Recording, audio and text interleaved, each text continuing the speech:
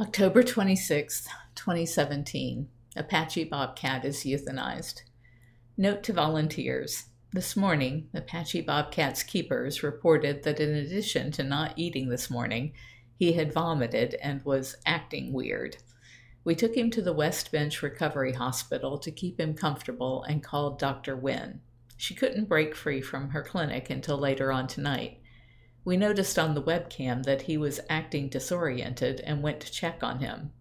It was obvious that he was near death, so we asked if we could bring Apache to Dr. Wynn's office to put him to sleep.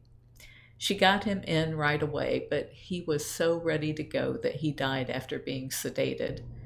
He had a good run here for the past 22 years, and it was all because of the work that you have done to keep him groomed, fed, and hydrated.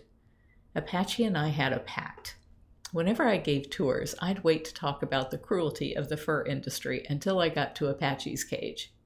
I'd say, it takes 20 bobcats to make a fur coat because they only use that little bit of white spotted belly fur.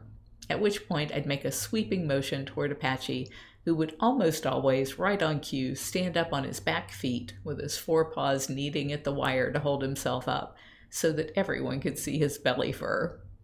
You might think it operant conditioning, but he was the one who started the little game, and I finally caught on that he was helping me make the point. In later years, I had to quit because he was too old for that pose, and I didn't want him to hurt himself. If you're enjoying my diary, please like, share, and subscribe.